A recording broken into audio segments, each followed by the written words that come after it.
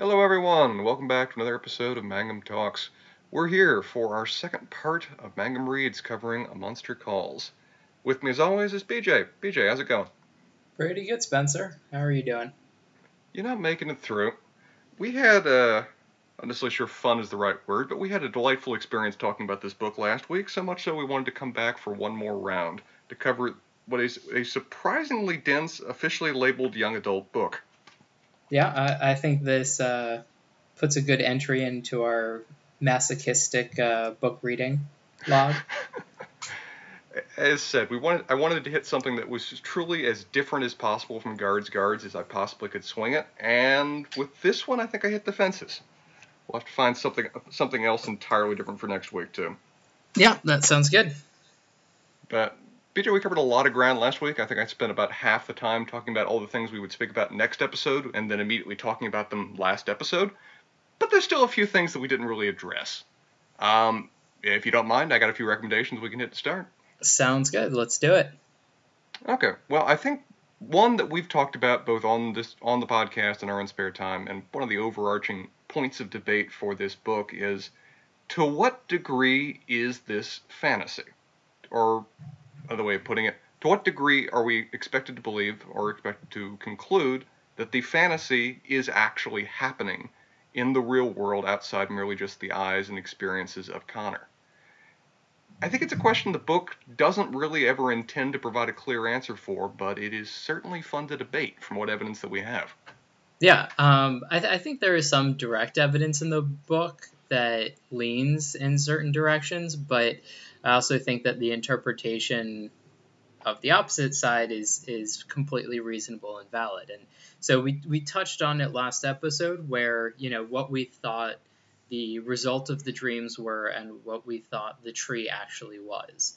And because we talked about how there are essentially two parts of the story. There's the part that's solidly based in reality, the real world, his interactions with his mom, his grandmom, the people at school, his dad, people like that. That's very definitely, there's no real question about it. The question really comes in what is the role of the yew tree? Is the yew tree in his head? Is it something that's influencing his actions? Or is it actually, the tree outside of his room is getting up and actually doing things and wandering around? Mm-hmm. Yeah, I think it kind of hinges on the question of to what degree is Connor creating this thing. It's unquestionably, I think, you can't really debate that he has in some ways made it real, to the sense that he is anthropomorphized to the degree that it is governing his actions, whether he fully thinks he's in control of them or not. But there are several moments where it is very much left open to debate whether what we're seeing through Connor's eyes is accurate, or we're truly just seeing it, in a more light way through the lens of madness.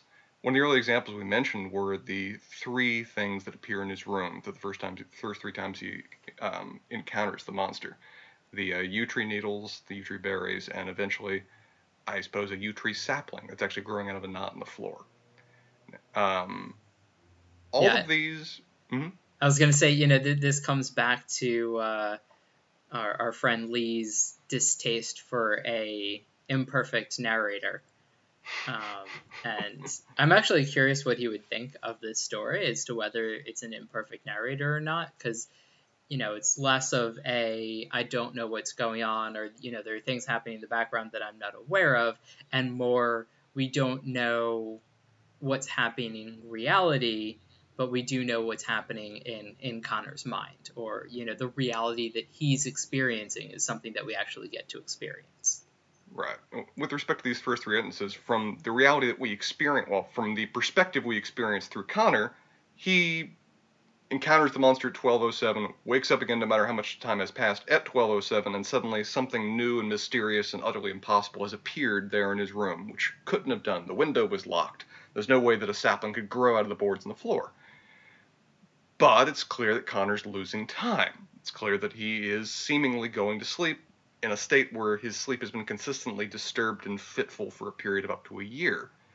Is it possible that he's sleepwalking and getting these things so as to make the illusion that he's put in his head all the more real, to make it all the more possible that it is something outside of him that could actually change the real world? rather than himself just kind of wandering in self-created delusion? Sure. We've debated endlessly. I think you came up with a very fun theory last week about what it could mean for the tree to emerge from the knot in his floor.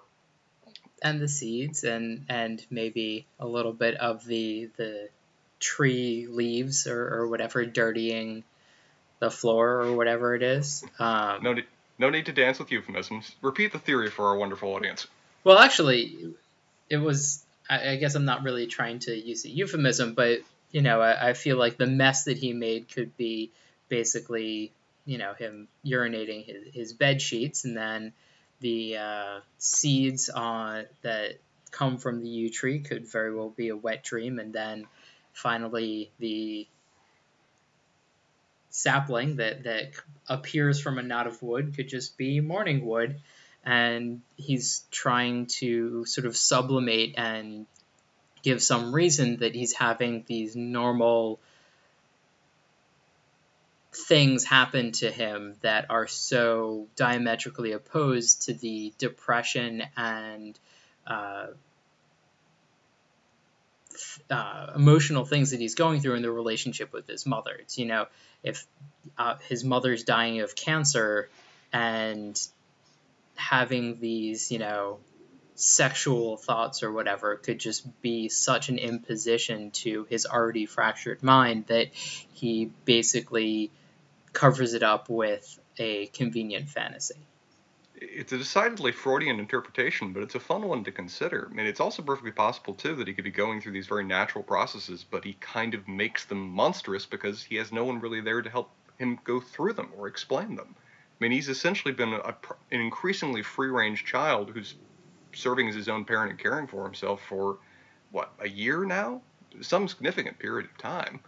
And so these very natural functions, these very natural coming-of-age moments, he's alone in the world to experience, to the point that he's made them fantastical. He's made them part of some unexplainable, monstrous phenomenon because he has nothing to actually ground them in reality. And I'll tie this in with some other things, perhaps, which is there are basically no male characters other than himself and his bully, but, I feel like that's only a vague male character. There's no male role model, and his father appears very briefly towards the end of the book. And so, again, this could be he doesn't have any concept of what it is to be a male, and so the things that are sort of that show up and show his masculinity are more monstrous than normal, given all of the other people around him, like Lily, her mom, his mother, his grandmother. All the teachers in his school appear to be female as well, and so he's sort of the only male of the story other than these two very flawed characters, I would say. Which puts the figure of the monster in an interesting light, because the monster describes himself as being inherently primal, very much of the earth, the inherent wildness of the earth embodied in physical form, and is distinctly described as being vaguely malish. So he in many ways could be a physical manifestation of masculinity trying to bleed into his life and provide him some degree of lesson and guidance in the world. And that also could be why the major outlet that he chooses and sort of the tree takes over and does for him, depending on your interpretation, is violent. It's either immense destruction of property or, well-nigh maiming his bully. Mm-hmm. Very much so. Now, of course, it's always perfectly possible that this is, again, if we're following the interpretation that this isn't actually happening, if we're trying to find some means of interpreting this as something other than fantasy, which we have to kind of use this creative philosophical interpretation for things like the tree growing out of a knot, because that one's more difficult to explain in the case of just, him going out in the middle of the night while in a sleepy state, grabbing berries and grabbing needles and scattering them around his floor so as to make the fantasy more real. Harder to explain a tree that way unless you just kind of set the sapling there and is just kind of imagining and going through the routine of cutting it to, again, make it more real. Yeah. But there's other scenes too that involve a certain degree of interpretation. There are, at least as you discussed, 2 moments of violence where the book takes pains to say it's impractical and unrealistic that he could have been able to do that. Now, those are the first time when he destroys the living room, that's Connor himself looking at shock at what happened. So whoever knows. He certainly has the scuffs on his knuckles. He certainly has the blood on the back of his hand. The second time ever was his teacher, who presumably has seen acts of fights between children before, and is shocked and appalled that any one person, much less a child, could have done what Connor apparently, according to all witness accounts, did to Harry. I think that could very well also be kind of explained by schoolyard fights are ritualized, I would say.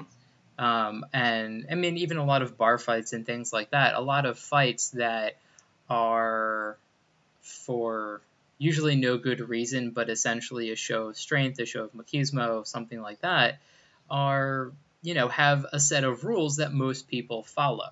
And if you don't follow those rules, it's a completely different thing. And, given your profession, I'm sure that there are barroom brawls that, people are charged with assault, and sometimes it's just sort of thrown out because, okay, he punched him and he punched him, and, there are some bruises, but kind of whatever. But, if somebody, breaks a beer bottle and stabs somebody in the stomach, that might be attempted murder.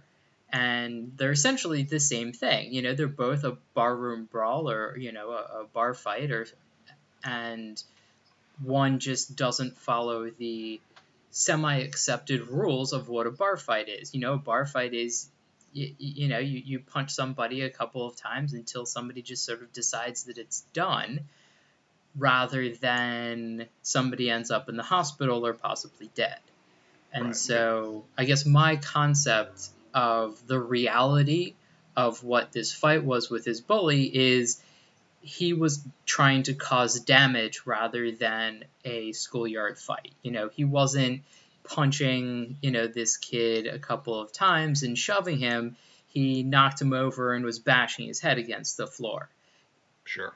I very much agree. Most fights, practically speaking, when someone's in some degree of lucid state, are about establishing a degree of dominance or pecking order, of where your purpose is more to represent to those around you and represent to yourself rather than to necessarily inflict permanent harm. Connor seems to be representing more the case of like someone who's getting in a fight while on angel dust, in the sense that he has so fully...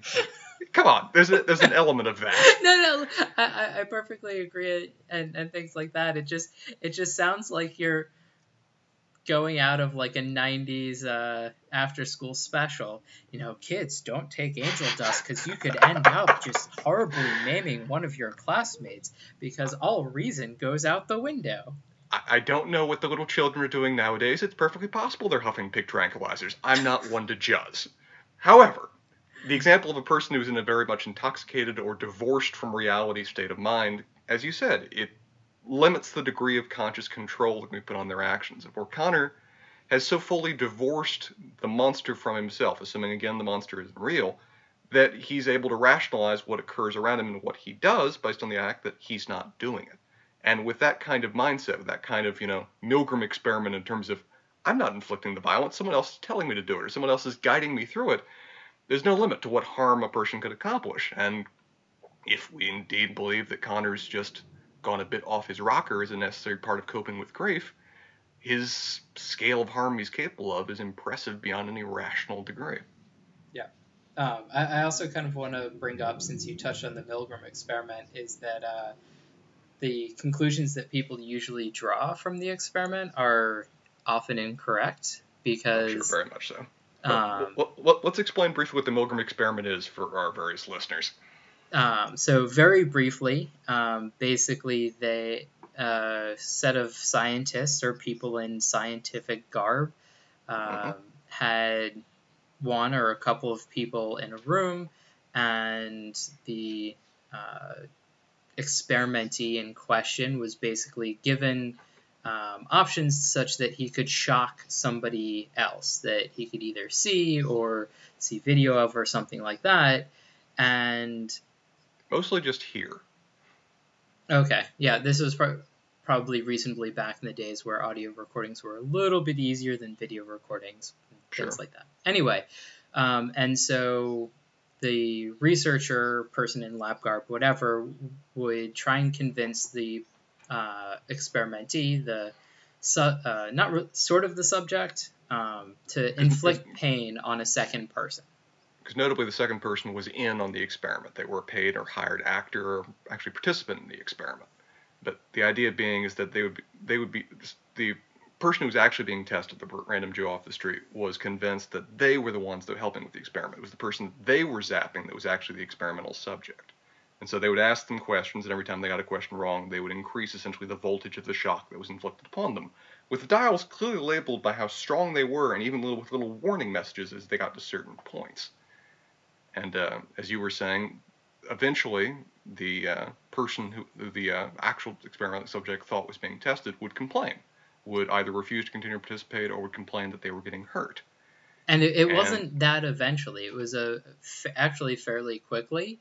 Fairly quickly, yeah. That people were uncomfortable with inflicting harm on somebody else, even if it was for science or, mostly explained away. And they had to use more and more tactics to try and get them to inflict harm on somebody else. And basically, they could often eventually convince them to do it, but it wasn't in 100% of cases. There were many people that were just like, no, I'm not gonna just shock somebody else. I see nothing valid about it. But there were cases that they could convince somebody to do it, but it was very rare that some Joe off the street would willingly just shock somebody else. But there were people that they could convince, and that was sort of the punchline that everybody went with for a very long time. And Milgram, when he published the studies, was the one publishing forth that he convinced the majority of people to do it, and even started mastering the language necessary to persuade more people to do it. He found that one of the key things he had to do was not tell people, you don't have a choice, you have to do this. It was to lecture them about how important the experiment was, about how necessary it was to happen, about how valuable the results were, about how good this was for mankind that this experiment be completed. And when he went that route, a far larger percentage would continue to perform. That typically, whenever they reached the point of saying, you don't have a choice, you have to do this now, people would naturally resist. But when they were subverted and convincing them that, well, I'm just serving the public good by doing this, people were much more inclined to get in line. But it's recently been alleged that Milgram may have exaggerated his findings, particularly with not being as willing to report those who opted out very early. So it leaves a lot of the experiment in debate. But it's a common experimental citing point for the ability to convince people to do things so long as you're able to divorce them from the experiment, making them just a cog in the machine. Yeah. But it seems like we're both coming to the conclusion that our preferred interpretation, or at least one that's fun to debate about, is that much of what Connor is saying is a product of his own mind in terms of him creating another entity for part of his coping, for part of his overcoming the world around him that's outside of his control. I mean, I guess I think it's a much more interesting interpretation because sort of the other side is kind of like a deus ex machina where, he's sort of going about his life and this external force makes him open up and makes him deal with his mother's death, and it's just a completely different ancient entity, and it just sort of does it for him. Whereas him finding some reserve within himself, or subverting what he thinks is necessary to come from without, the male role model to look up to, or what he thinks that that person would do, I think is a much more interesting view of the character rather than a weird prophet. And it's well explainable, too, both in the figure the monster shows up in and also the moments that he appears. I mean, the fact that he shows up at the yew tree, we see clearly was something that his mom had for years drilled into him as being very important to her, as a key aspect of their home and their shared experience. Even in the few moments that we have of her, she spends almost every scene saying, hey, isn't that a yew tree? Look at that yew tree. Isn't it fun that the yew tree is producing my medicine? So clearly it was a key part of their relationship for a potentially long period of time. And then the monster, just by happenstance, appears to show up at every key moment of when he's confronting an issue of pain or confronting an issue of difficulty. When his grandmother first appears, when his father essentially lets him down, when his bully has found the most sadistic way possible to shatter him once again. And then, of course, at the very end, when he's in desperate need to bring all of these separate lessons in his own knowledge together for being willing to come to terms with his grief. So, I mean, part of the fun of debating this and part of the fun of this particular form of subject matter is that there isn't meant to be a really clear answer. It's meant to be more of a setting than it is to be a clear solution or clear explanation for what's happening. Clearly, we're not set up to teach high school English, because if you were, there would be a clear answer and there would be a clear thing that you needed to pick out of this. So, and as said, the point of this book is not necessarily have clear lessons. The monster recoils and mocks him for the idea that there's a clear lesson in niceness to draw out of this. As much of this book intends to be a philosophical exploration of trying to convince somebody that having multiple views at the same time is not only perfectly valid, it's perfectly human. And coming to terms with that is a key aspect of moving on with your life. Yeah, it's an important part of training in your life. It's a cone. I love that we embraced this book as a cone in the last episode because it's so damn true. But I mean, there's a wonderful genre of literature called magical realism, which very much explores these themes of where it's magic bleeding into the world, and we were constantly in the debate of whether it's merely through the eyes of the character or actually an example of magic being on the margins but hidden from our normal conscious eye. Of where books almost purposely rarely answer the question of whether it's real or not. It's just the setting. It's just an interesting way of exploring other themes. So would you call the Dresden Files one of those, or is that more of the obvious, like, this is what it is? I mean, because you could relate, some of the bad characters to drug dealers or gangs or whatever, but I feel like that might be a little bit more on the side of this is legit magic. Yeah, I felt Dresden Files was a bit more pie in the face. Welcome to the world of magic, son. Okay.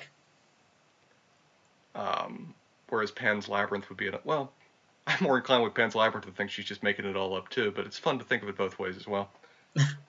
Yeah, that reminds me of a TV show that I started watching that I gave up because it was, in some ways, impressively bad, called The Magicians, which was a little bit more on the, we're not really sure where the magic lies. It's sort of maybe a more adult version of The Lion, the Witch, and the Wardrobe. It's a hard thing to do on a television show. It's hard to keep that question going for too long in a multi-episode format. So you think eventually your audience is just going to start getting frustrated, or you yourself as the writer will start getting frustrated having to be willfully ambiguous about it for more than 10 hours. Yeah, no, I completely agree. I think this is definitely much more, again, on the side of, magic is actually real, but I think there are a couple more questions. And I will say to our couple of listeners that I don't particularly recommend this show, and if sexual violence is not your cup of tea, I recommend you stay away from it. As a person who watches and enjoys Game of Thrones, I can't say sexual violence is my cup of tea, but I'm apparently willing to tolerate it for enjoyment's sake. Yeah, this is a little different, I would say, in terms of sexual violence, but that's a debate for a different time. Different time, different shows. Yeah. One fun topic for debate. We kind of teased into here that the monster seems in some ways to be a creation of Connors because he doesn't have much in the way of a support network. So it might be fun to talk about what his support network is, or for that matter, definitely isn't. One character we kind of really left behind and didn't really talk about much in the last episode is Connor's dad, which I suppose is a certain degree inevitable because he is a human void of a character. Yeah, I think that his dad is very much the character that, swoops in and you expect so much of him and you are disappointed every single time Connor interacts with him. And, the hope is still sort of there and there and there. And he has another interaction and they're like 2 or 3. And every time you just want, that one thing to happen and it just doesn't. The first time he comes over and he has a new family in America and he comes over and to England and, sees Connor for the first time.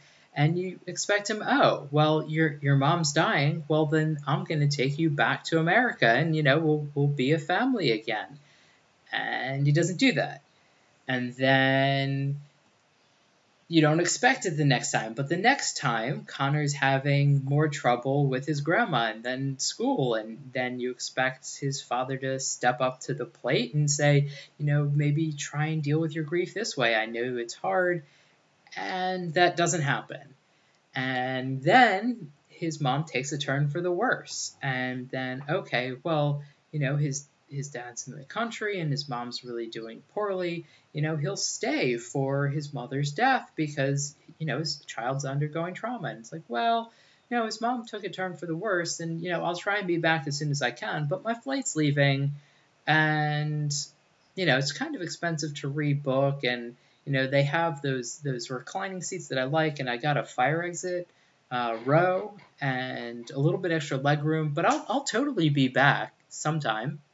Oh yeah, I mean it's a real demonstrative of his priorities that he decides to fly home because his new daughter has the sniffles, and that clearly holds priority over the fact that your ex-wife is dying and your son is in a state of profound trauma and grief.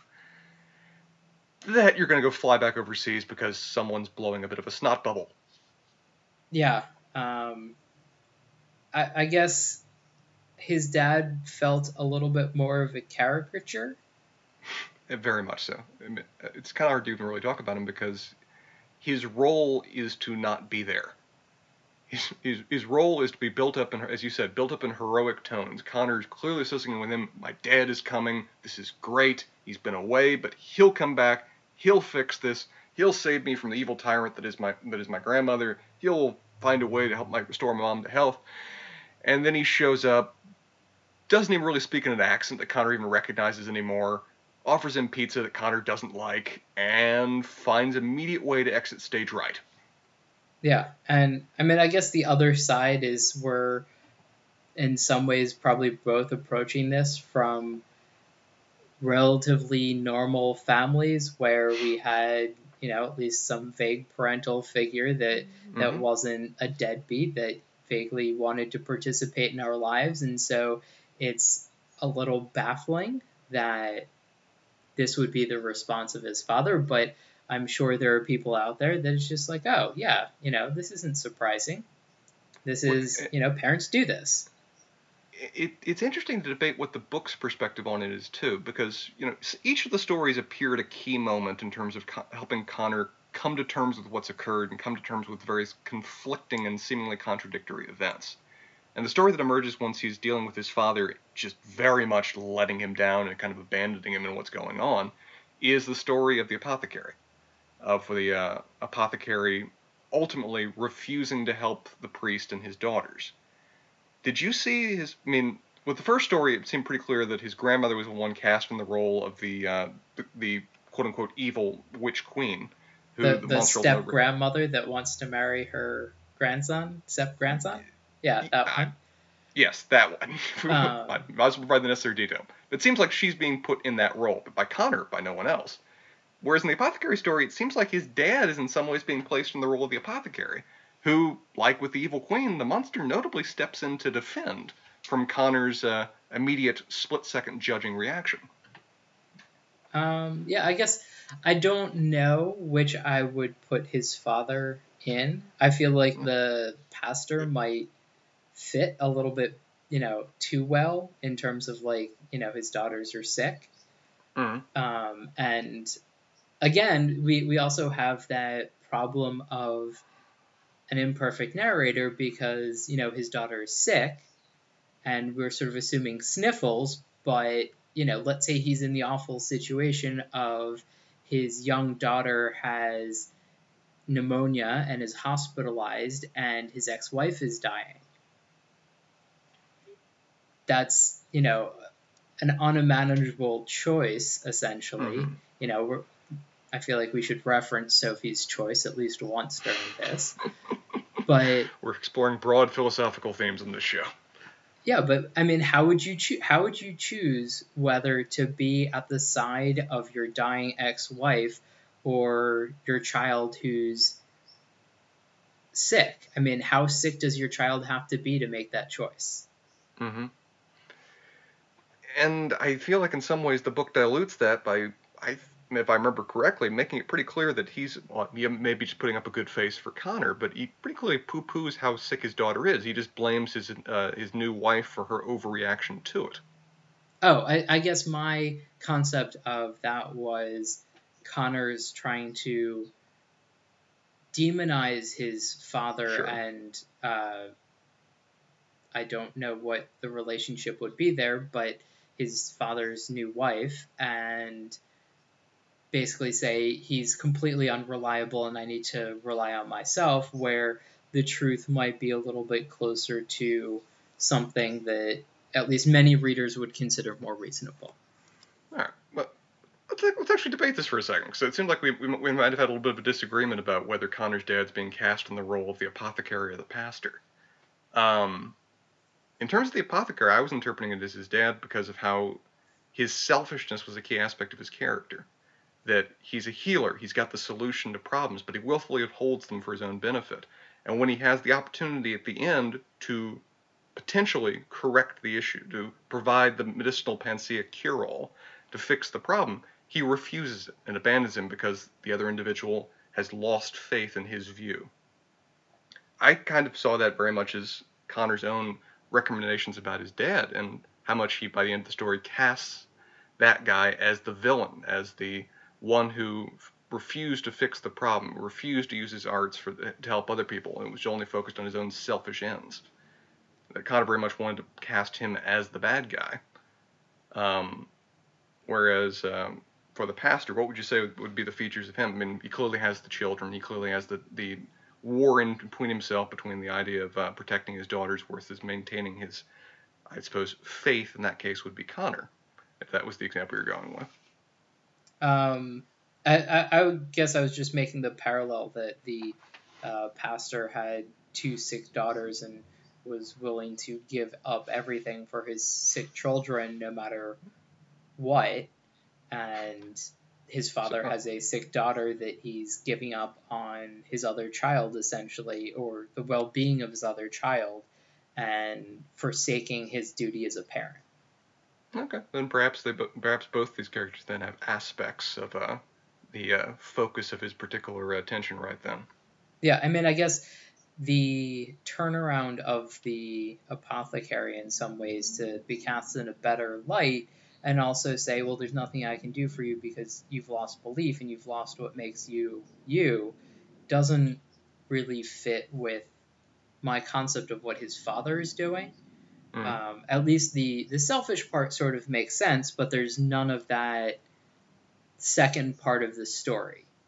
Whereas with the first story and his grandmother, you can see sort of how the reveal of the story makes sense in the application to his grandmother. And it could also apply, in support of your theory, the idea that the ultimate destruction that the monster, the stand-in for Connor, chooses to inflict is upon the pastor and his house. Right, and so he's basically writing his father out of his life, or his father has written himself out of his life, and he's internally basically burning that bridge because what his father is supposed to do, just he didn't, and so he can't rely and maintain that relationship. By that logic, that's putting the concept of religious faith on equal merit, or at least in the same role as loyalty and duty to your family. Because that's what the pastor is ultimately abandoning for the sake of trying to protect his new daughters. I don't think. I mean, I guess that makes sense to me. I don't know how you feel about family loyalty and parenting. Agnostic here. I'm not losing much by giving up that particular subject. You're agnostic on family ties and parenting and caring for young. No. That seems a little bit harsh, Spencer. But I think you're using a little bit of interpretation beyond what that phrase is normally meant to be. Agnostic means without knowledge. Yeah, which is almost universally applied to the idea of religious faith. But we are getting off topic with that one, aren't we? Yeah, just a little bit. Well, in terms of his father abandoning him from his life, we mentioned the idea of the monster being in many ways a stand-in for a parent figure, and being a stand-in possibly for masculinity, because he has no other male role models in his life. I mean, let's take that a little bit further. How do you feel about that as a concept, the monster being essentially his stand-in parent figure because his dad is willfully out of the picture and his mom is well, put it mildly, very much under the weather.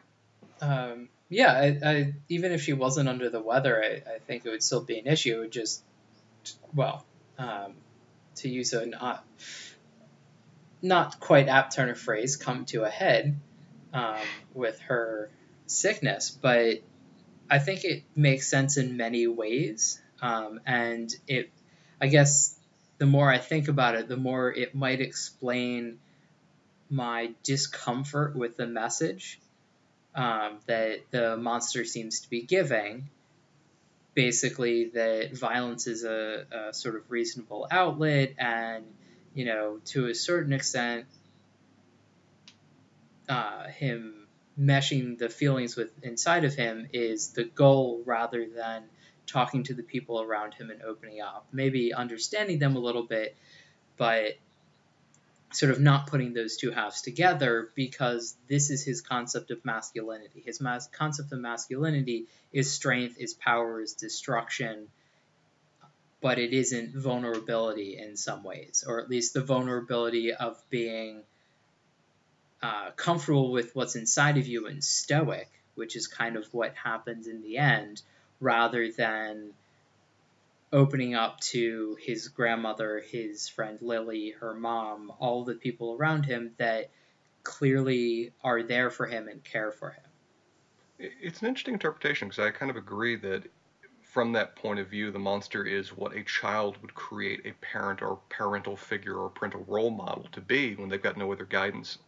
I wouldn't put it so far as to say that he's feral, but the book takes pains to say that he's essentially been raising himself and caring for himself and doing the things that a parent would normally be there for a long period of time.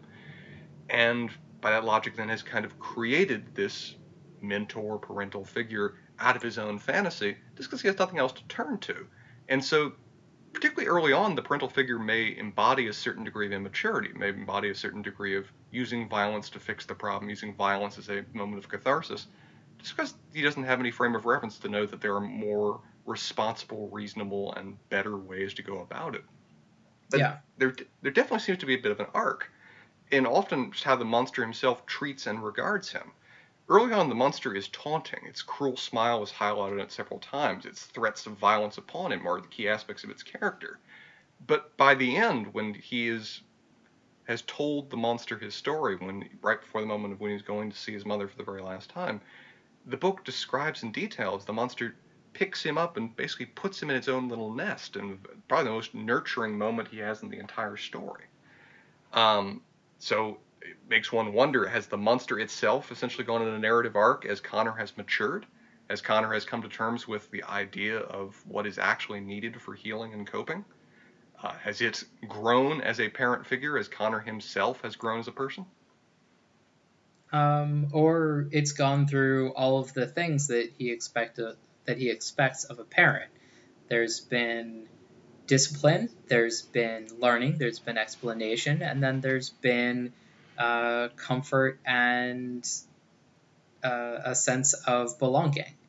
Mm-hmm. And so those might be sort of the major aspects that he's taking off in, I'm not sure in order, but sort of in order of a parental response. If you do something, maybe you never did as a child, anything, outside the rules or something like that, there are a series of things that you and your parent might go through. So, let's say you did something that was against the rules, but also dangerous.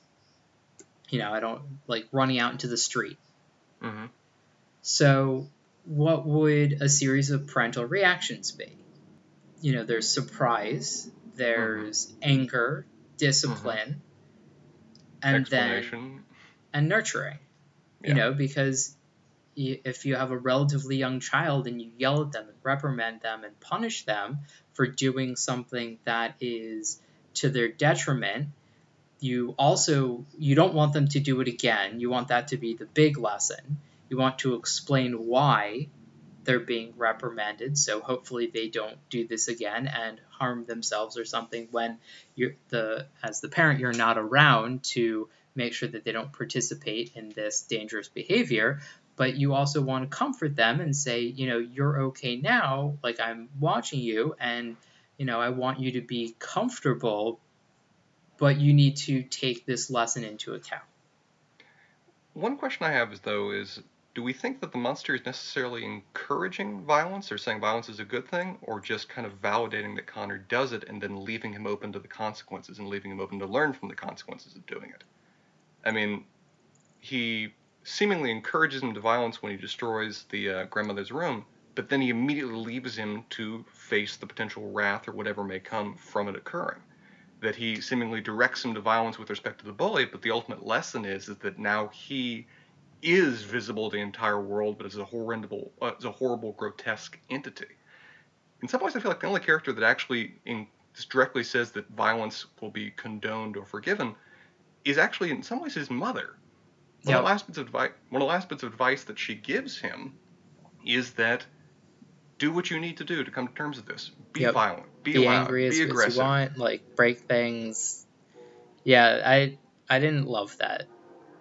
I understand it. I mean, she clearly meant it as a profound statement of love, that do what you need to do comes with grief, and know that throughout whatever happened, I understand and support you.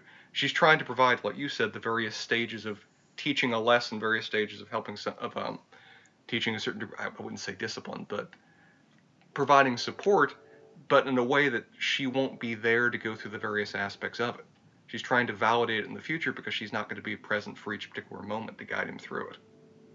Yeah, that's, I think, a very reasonable thought about it. The concept itself of validating his, I think, detrimental and self-destructive behavior just feels wrong to me. And again, we can't expect all the characters to be perfect. We can't expect, the parents to be the ideal lesson givers and things like that. And it's just sort of one of those things that I just don't like it because it's a young adult novel. And I feel like it should have that, this is the moment that you should learn that letting people in, that violence isn't okay, that there are better ways to deal with grief and anger and all of those raw emotions that happen with a given trauma. Which is ultimately, I think, the lesson that he gets from the monster, and the ultimate lesson of the story. It just takes a long time to get there. He goes through various stages, he goes through various attempted coping mechanisms before he finds one that is actually healthy, before he actually learns if there is an ultimate lesson of the book, or at least the lesson that's individual to him, that lets him move past his nightmare. I think in some ways the mom's advice that she provides, I think I talked about this a little bit last week, is perhaps a reflection of her own anger at her situation. She's clearly trying to be supportive to Connor. She's clearly trying to indicate how much she loves him, but it may be bleeding in how much she herself is in rage and agony about what she's going through, about her own loss in terms of being separated from her son, but her own loss in terms of being quite soon removed from the world. Yeah, I think that's a very reasonable interpretation, and it's sort of one of those that she doesn't have the strength to be angry. She doesn't have the strength to take out her frustration on anything because she's so weak. And so when she sees the same frustration that she feels in Connor, him being able to let it out might be a vicarious way of getting her own discomfort out. And it's a classic trope for parents and their children, is that I don't have kids, but for many parents, it's a classic element of literature, element of media, that they try to find ways to live through their children, have their children either accomplish the dreams they were unsuccessful for, or live out the fantasies that they can finally make reality. So do you tell the rabbits about, what's in the almanac and read to them from Wikipedia? No, he's been a rebellious teenager from day one. I've got no hope for him. One other parent figure, and it's probably the last effective parent figure we have in the story, is his grandmother. And as much as I do actually like her character, as much as I feel like she's the mature side, she is going through the same thing Connor is, but through a more mature adult lens in terms of how she copes with it. She has certain elements of inconsistency and hypocrisy about her as well, and one of those I feel like is in how she accepts mortality, be it how that she's able to seemingly do so in other people as part of her stoic duties as the adult, but has elements of not being as so willing to accept it about herself. Yeah, I think that, well, I think there are two things, and I know what you're hinting at. Basically, that, Leaving it open. Feel free to talk. 60s is the new 50s is the new 60s, and that she has a career and that she's very career oriented and has her own house and is very much a strong independent woman who don't need no man kind of British grandmother, which seems diametrically opposed to that phrase. Mm-hmm. Which Connor points out. Yes, that she's not very grandmotherly, but it sort of very much leads into, is she unwilling to accept her own mortality? And I guess I'm of two minds here. I think that for the purposes of the story, that, it's a nice flip side to the coin, that you have this very stoic woman that's very comfortable with herself, that knows her place in the world, has really driven her life to where she wants it to be, being afraid of her own mortality and in some ways just not dealing with the mortality of her daughter in what people might say is a normal manner, and really experiencing those feelings and just having everything set out, and there are lists and there are things that she's taking care of so she can avoid dealing with the impending death of her daughter. Mm-hmm. On the other hand, she's like 60-ish and is she's got some good years left in her. A society that has reasonably socialized health care and could live for another 20 or 30 years, and at least a good chunk of them probably even reasonably keep up with Connor until he's an adult and out of the house. And so to say that she needs to confront her own mortality, I feel like is dealing her a really bad hand in terms of how people are living these days. I mean, honestly, we're coming up with issues economically with people trying to retire at 65, whereas 50 years ago, people retiring at 65, wasn't going to be the same issue because they weren't going to live for another 20, 25 years in, some reasonable amount of health. And so... In many ways, I read this theory online as, isn't this a fascinating point? But I only really ever see it as being hypocrisy maybe through Connor's lens. Because as you said, it really would give her short shift as a person if she's just, expected to start dwelling on her own mortality once she reaches a certain point in life. It feels like a very individualized decision for each person to make and cope with as part of getting older and what they want to come to terms with or not, rather than something that she is in denial about if she's not choosing to live her life in quiet seclusion. Yeah, and I guess that sort of speaks to my experience growing up and, very possibly yours. I don't know, like, the ages of your family, but both of my grandmothers, I think, were reasonably into their either late 60s or early 70s when I was born. Mm-hmm. And so, they weren't 60-ish when I was a teenager.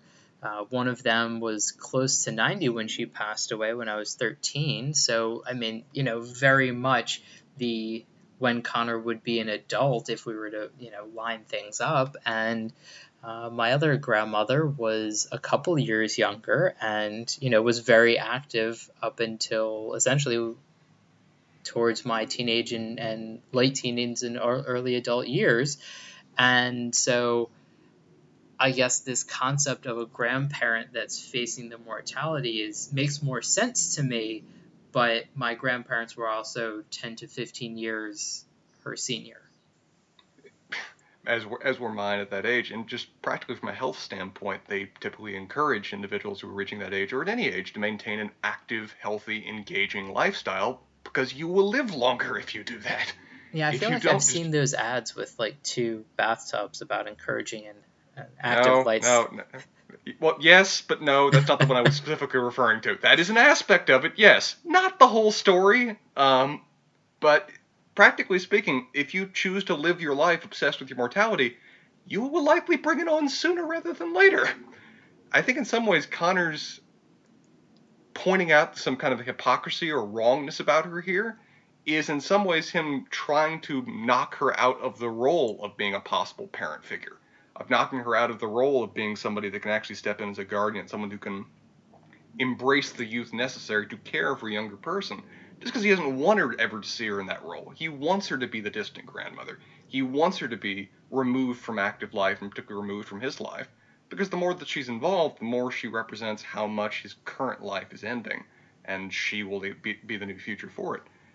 Practically speaking, he'll be a lot better off if she isn't someone who's obsessed with her own mortality and embraced that grandmotherly style that he seems to have stereotyped into being, because she is going to be the sole parent figure in his life very soon, but he just doesn't want to have to accept that yet.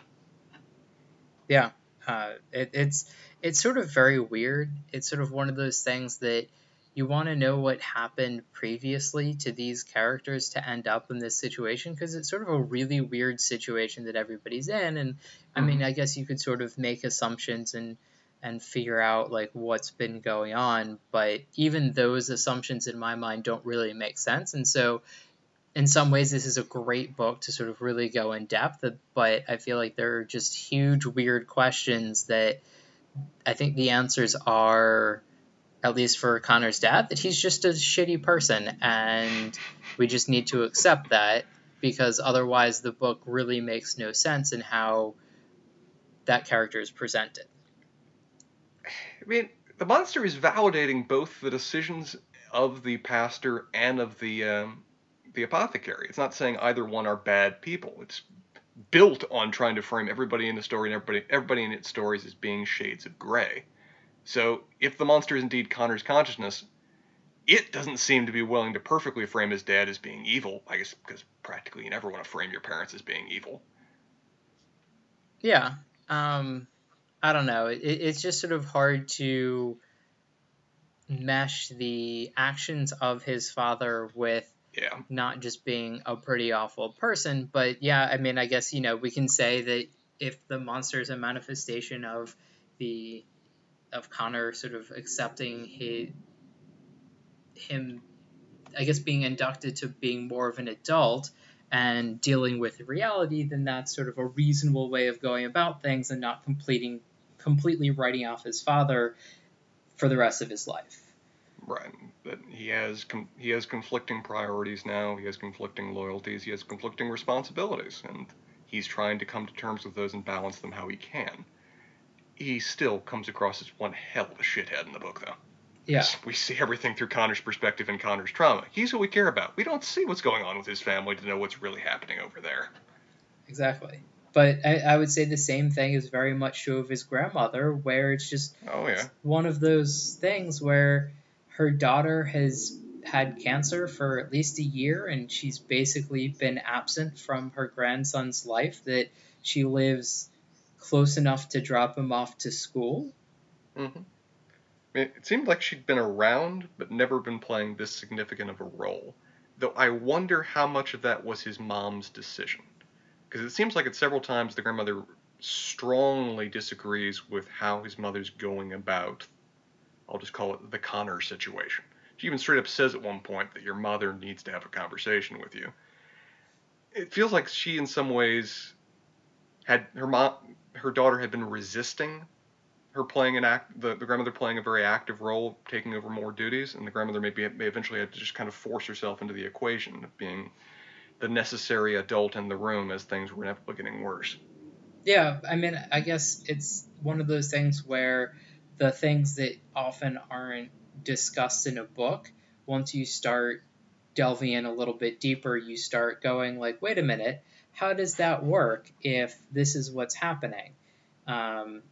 We don't have armies moving thousands upon thousands of miles in a day, but we do have presumably a house and rent and bills and getting to school and making lunches and buying groceries and sort of all of these things that you could sort of talk your way into and imagine how a 12, 13-year-old, I don't remember exactly how old Connor is, but like you could imagine how he could functionally accomplish a lot of these things and maybe systems that his mother might have set up or something like that. But at a certain point, if his mother is in and out of the hospital, barely functional,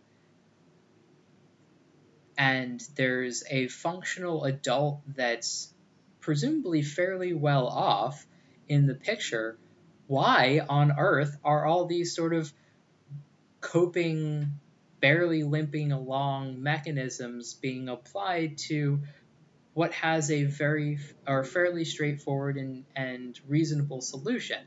So it's like we have to infer that she and or Connor's mother and his grandmother don't have a good relationship. Possible. They seem like rather different people. His mother seems to be wrapped up in a lot more whimsy than the grandmother was practically capable of. Yeah, but I feel like just because a parent and child are different people doesn't mean that they're going to have a bad relationship or, aren't able to get along. No, no, not at all. Though it could mean that there was a certain degree of tension between them. I mean, the mere fact that her dad's absent from the equation raises some questions. And her mom, as just a matter of going about her life, I don't think a lot of what she is just merely a coping mechanism from what her daughter is going through in terms of the rigidity that she carries out her life and her work. I think that's just a key aspect of her character as well.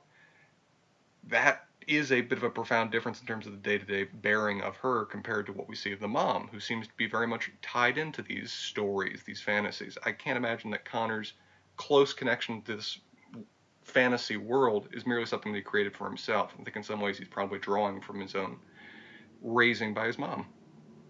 Sure, that's perfectly reasonable. I feel like there's no good answer to Nah, there isn't.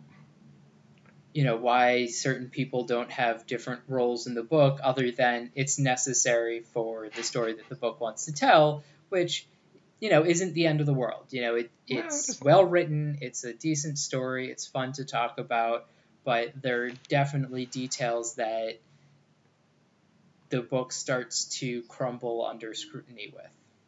And then it becomes a practical question of how much we're willing to give unreliable narrator as an explanation for some of the, whether they're crumblings or just merely gaps in our knowledge. I mean, from Connor's perspective, the house is being perfectly well cared for, he's perfectly well able to manage. But is that just merely his perspective on the issues? He's trying to make sure everything remains some degree of normal, at least in his own head?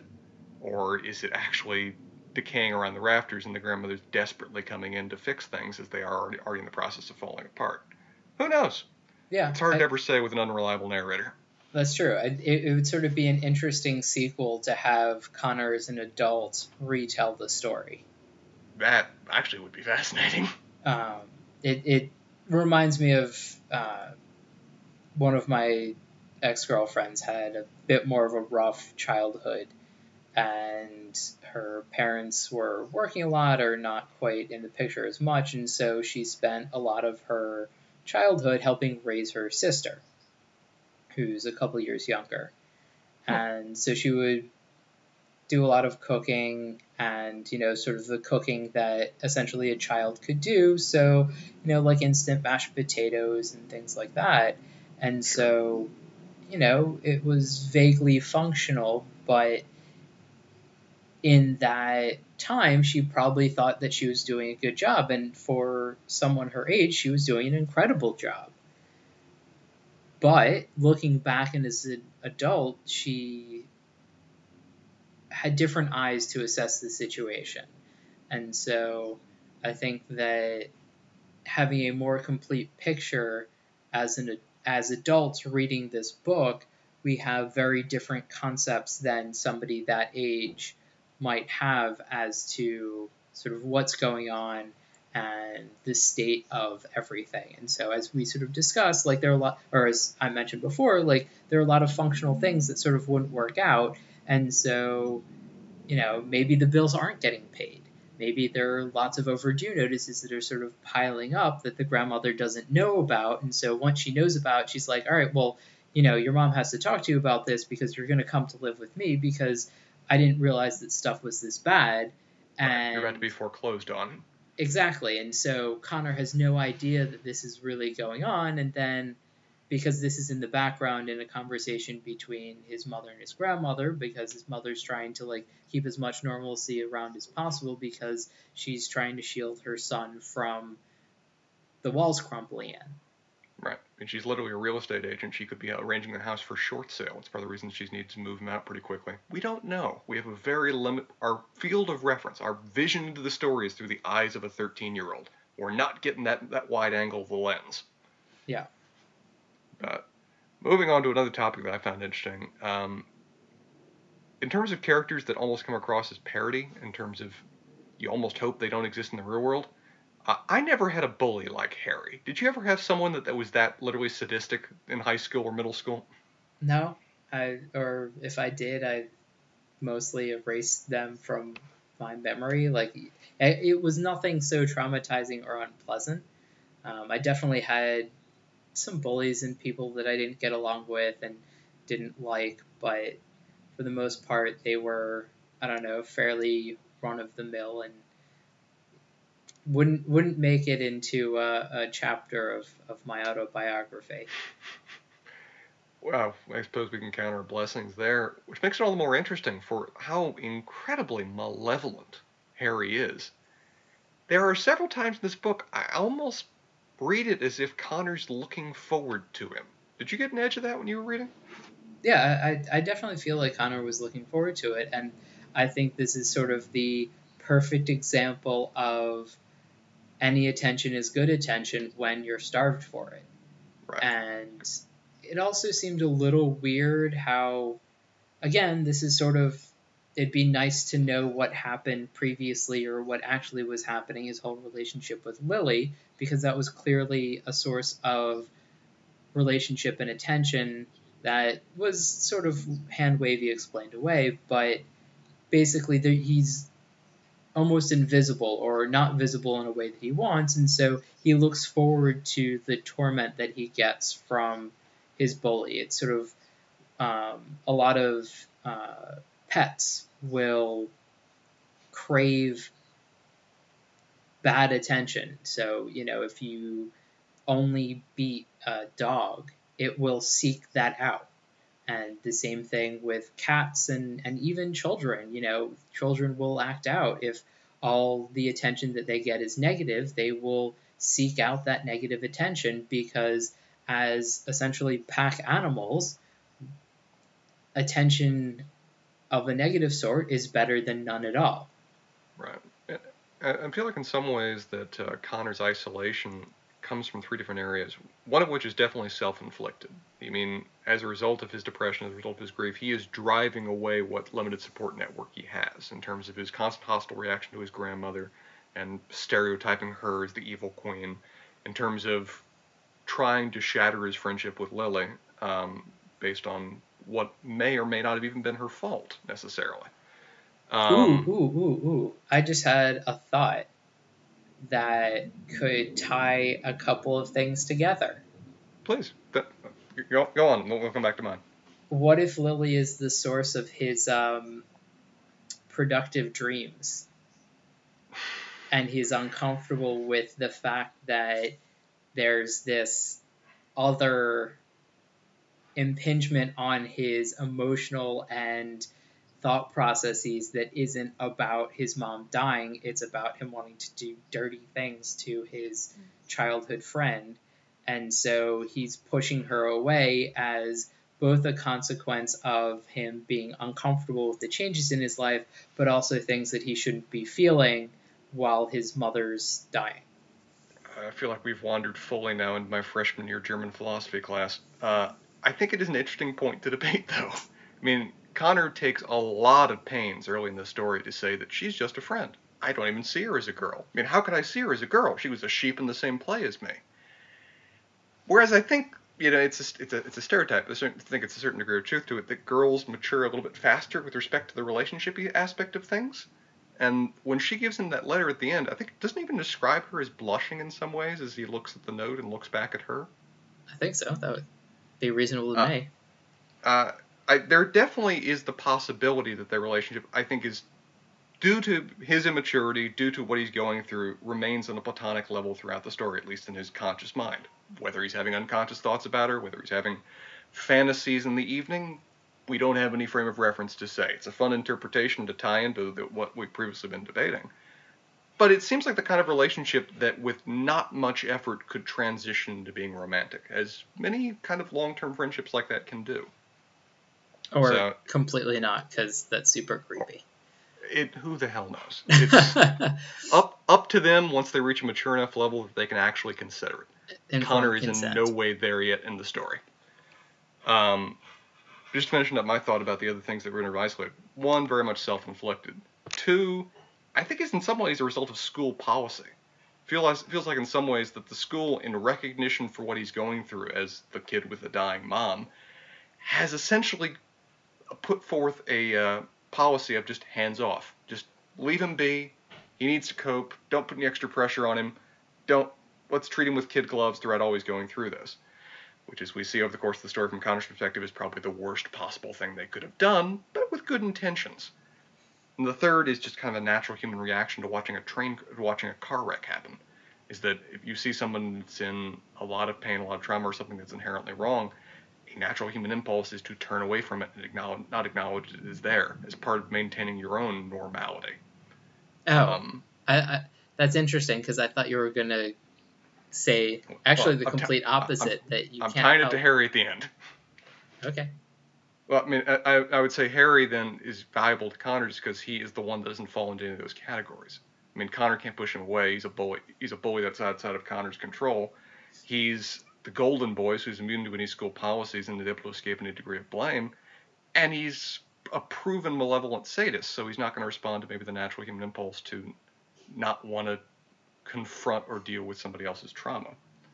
But despite it being somewhat counterintuitive, it seems like Connor appreciates that just because, as you said, it's not only a degree of detention, it's a maintaining of normality that he's not getting from anywhere else.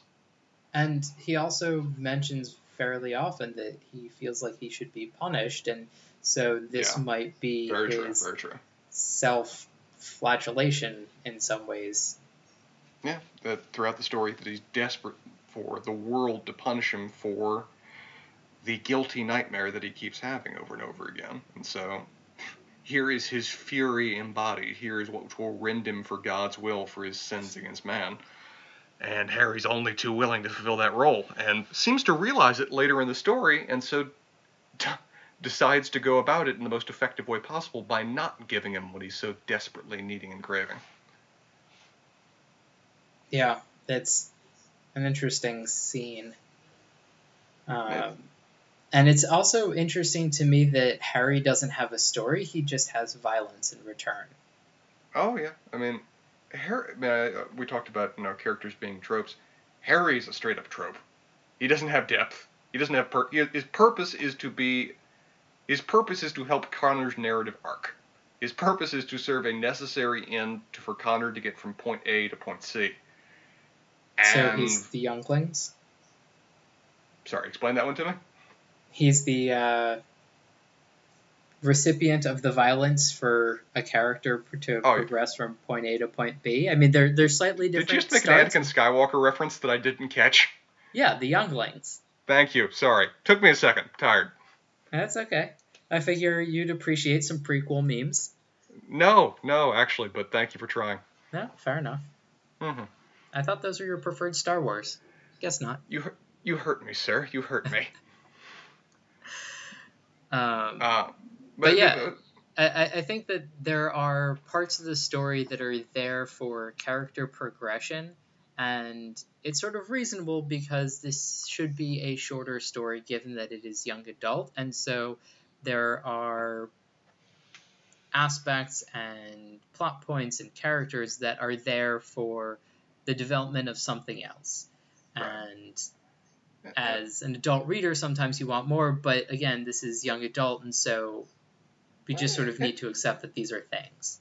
And it wouldn't necessarily be a weakness in adult literature either. I mean, it's not trying to tell the story of the world that he is in. It's not trying to tell the story of these other characters. It's meant to be a very personal tale. I mean, if we're correct in terms of our interpretation that the magic isn't actually happening, then everything that's happening is purely through the mind and perspective of this one little 13-year-old boy. And that's the story it wants to tell. It wants to be about his, I can't really call it a hero's journey, though it kind of goes through some aspects of the arc, but his journey to adulthood, his journey to maturity and coming to terms with grief.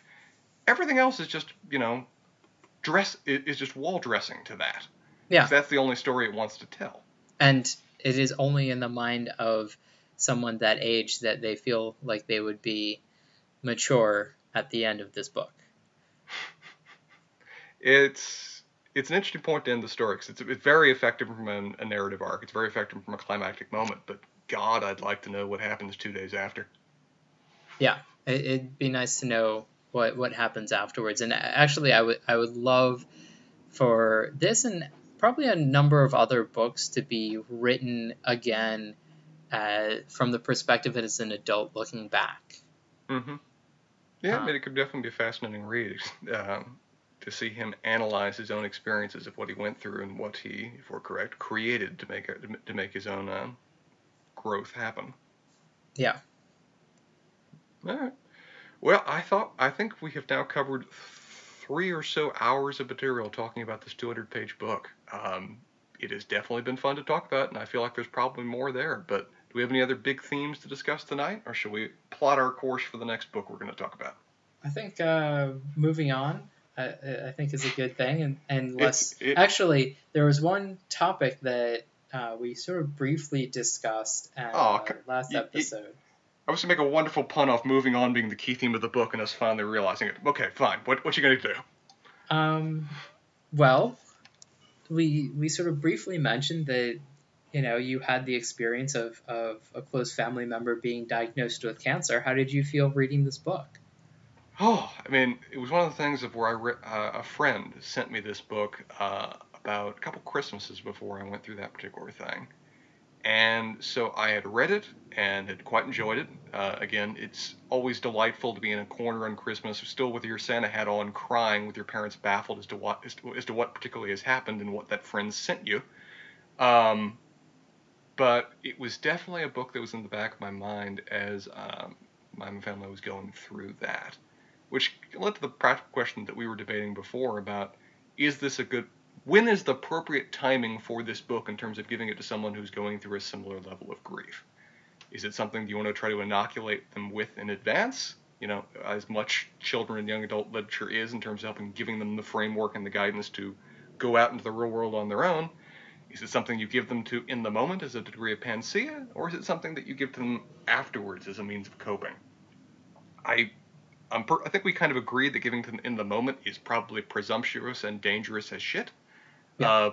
But the other two can work out quite well. And, it was, to a certain degree, a comforting book in the back of my head as my family was going through it. Yeah. Ultimately, in our case, everything worked out perfectly wonderfully, which does often not how those stories end. Yeah. But, I know sort of my own familial experience with it was in some ways weird. It was sort of almost like oh, by the way, this is happening. And yeah, it's fine. And that was like a couple of weeks ago, so don't worry about it. It's like, what? Okay. I guess that's great, and I'll check in and make sure everything's okay, and thanks. But I guess my family is in many ways a little bit more private, even between like close family members. So I talk to my mom fairly often, and now that we're, I guess, both adults and I feel like we have a lot more of an adult relationship, I call her a couple times a week. We often text, stuff like that. And so many things just, we don't communicate as much, or, they don't seem super relevant. So earlier this year in January, I had appendicitis. And I was at some point in like the evening after like I had abdominal pain for a number of hours, I told my mom, and I think I talked to her, and I was like, yeah, I'll probably go to the doctor and, get it checked out. And so I did. And then I went to the hospital and got diagnosed, and so I was like texting her. I was like, "Oh, hey, mom, I have appendicitis. I'm, going to go into surgery for a couple of hours, and I'll talk to you in the morning." And she was like, "Wait, what?" I'm gonna fly out and come see you and make sure you're okay. And I was just like, "You're not gonna get here until after I'm out of surgery." So, I mean, I guess, but like, why? And she's like, "Oh, I have to make sure you're okay." I was like, "Okay, thank you." And basically, I was out and home by the time she got here, and so it was like everything was fine. And I think I didn't tell any of my close friends or anybody else for months because it wasn't relevant in my mind. You definitely didn't tell me in the moment of it, but yeah, and it's interesting once we become adults how much would have been a dramatic moment or an important moment that you want the entire world brought in for. It's just really another Tuesday. Yeah. That, yeah, Dad, got a bit of car wreck, fender bender. Yeah, I'm fine, Yeah, I'm gonna take it in the repair shop. Yeah, I'm gonna check in the hospital, checked out. Just, it's amazing what we've just, has become part of the normal background. Yeah. And as the book discusses, it's I guess a key aspect of becoming an adult is what may seem like world-ending now is just another thing you come to terms with and move on for the next event to occur. Yeah, life goes on. Yeah. And the famous phrase, "This too shall pass." And it is a fundamental truth that life will continue on whether you wish it to or not. So you either participate or, well, you will participate in some shape or form. Might as well have an aspect of control over it. Kind of like a kidney stone. On that note, what are we going to talk about next week, BJ? I mean, we talked about going through the Bobverse, but I, being a bit of a lazy, overly busy sort, and on two conflicting thoughts there, but both true, may not have enough time to get it done by next week. So perhaps we can propose a short story. No worries. You've been a busy little bait. Another quote from your favorite movie from the Roman era. So I think there's another short story by Brandon Sanderson that I think I sent out along when we actually started out this podcast called Snapshot. It's a little bit more of a murder mystery with a little bit of, or a lot of sci-fi flavor and a little bit of Brandon Sanderson's unique twists. And I think that'll be a good, relatively short read as a little stopgap measure.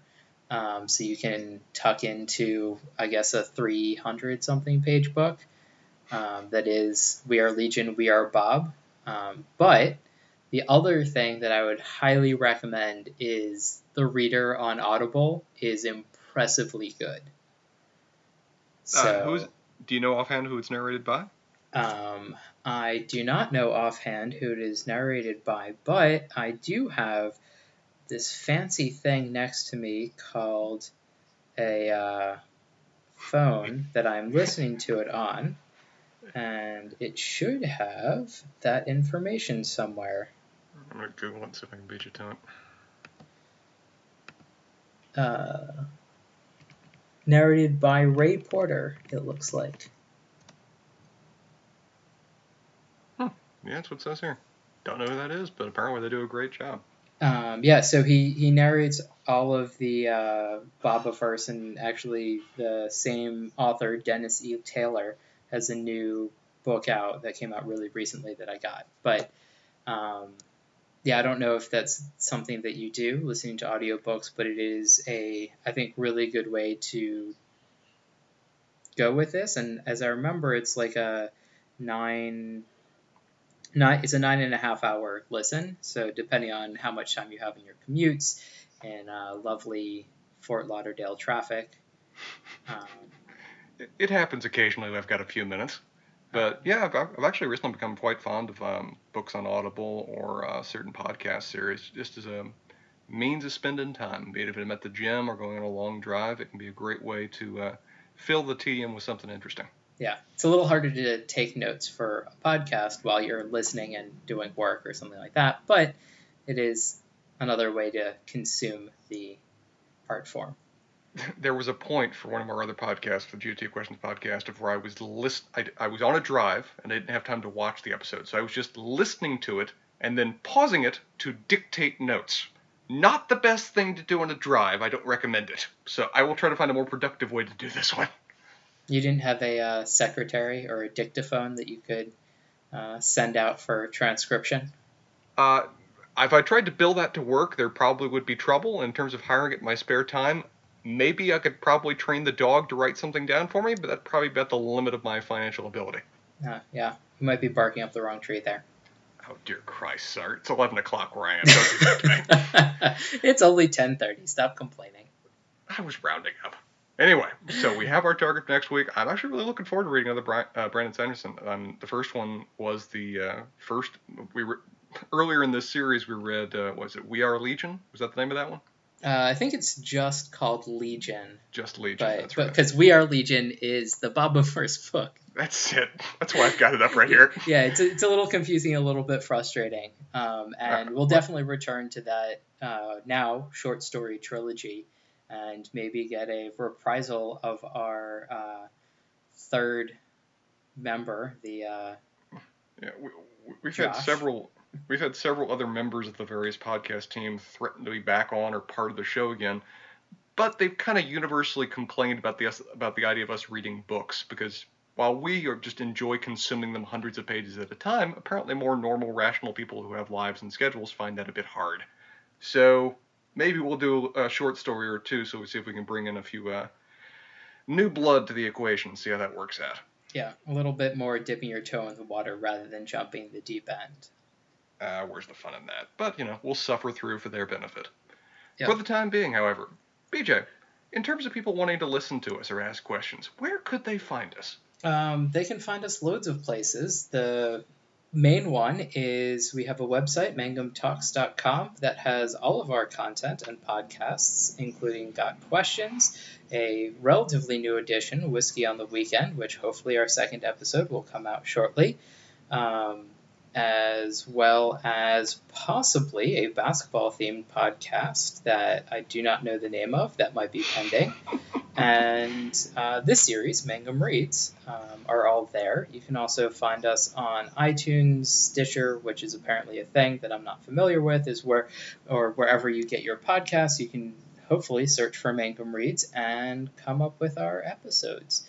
And we also have a subreddit where you can post questions to any of the authors, get in touch with us, find all of our content, and generally make appreciable nuisances of yourself. And we definitely do appreciate it. We like your questions. The majority of our questions so far have come from various significant others who've been reading our books or listening to our podcasts in the background. But if anyone else on the internet would like to chip in with their comments, questions, or general debates and themes they want us to go through, we are eager to listen and eager to bring them up. But for the time being, folks, it's always been a pleasure, and we're looking forward to giving you more material next week. Sounds good, and have a good night, everyone, and keep reading.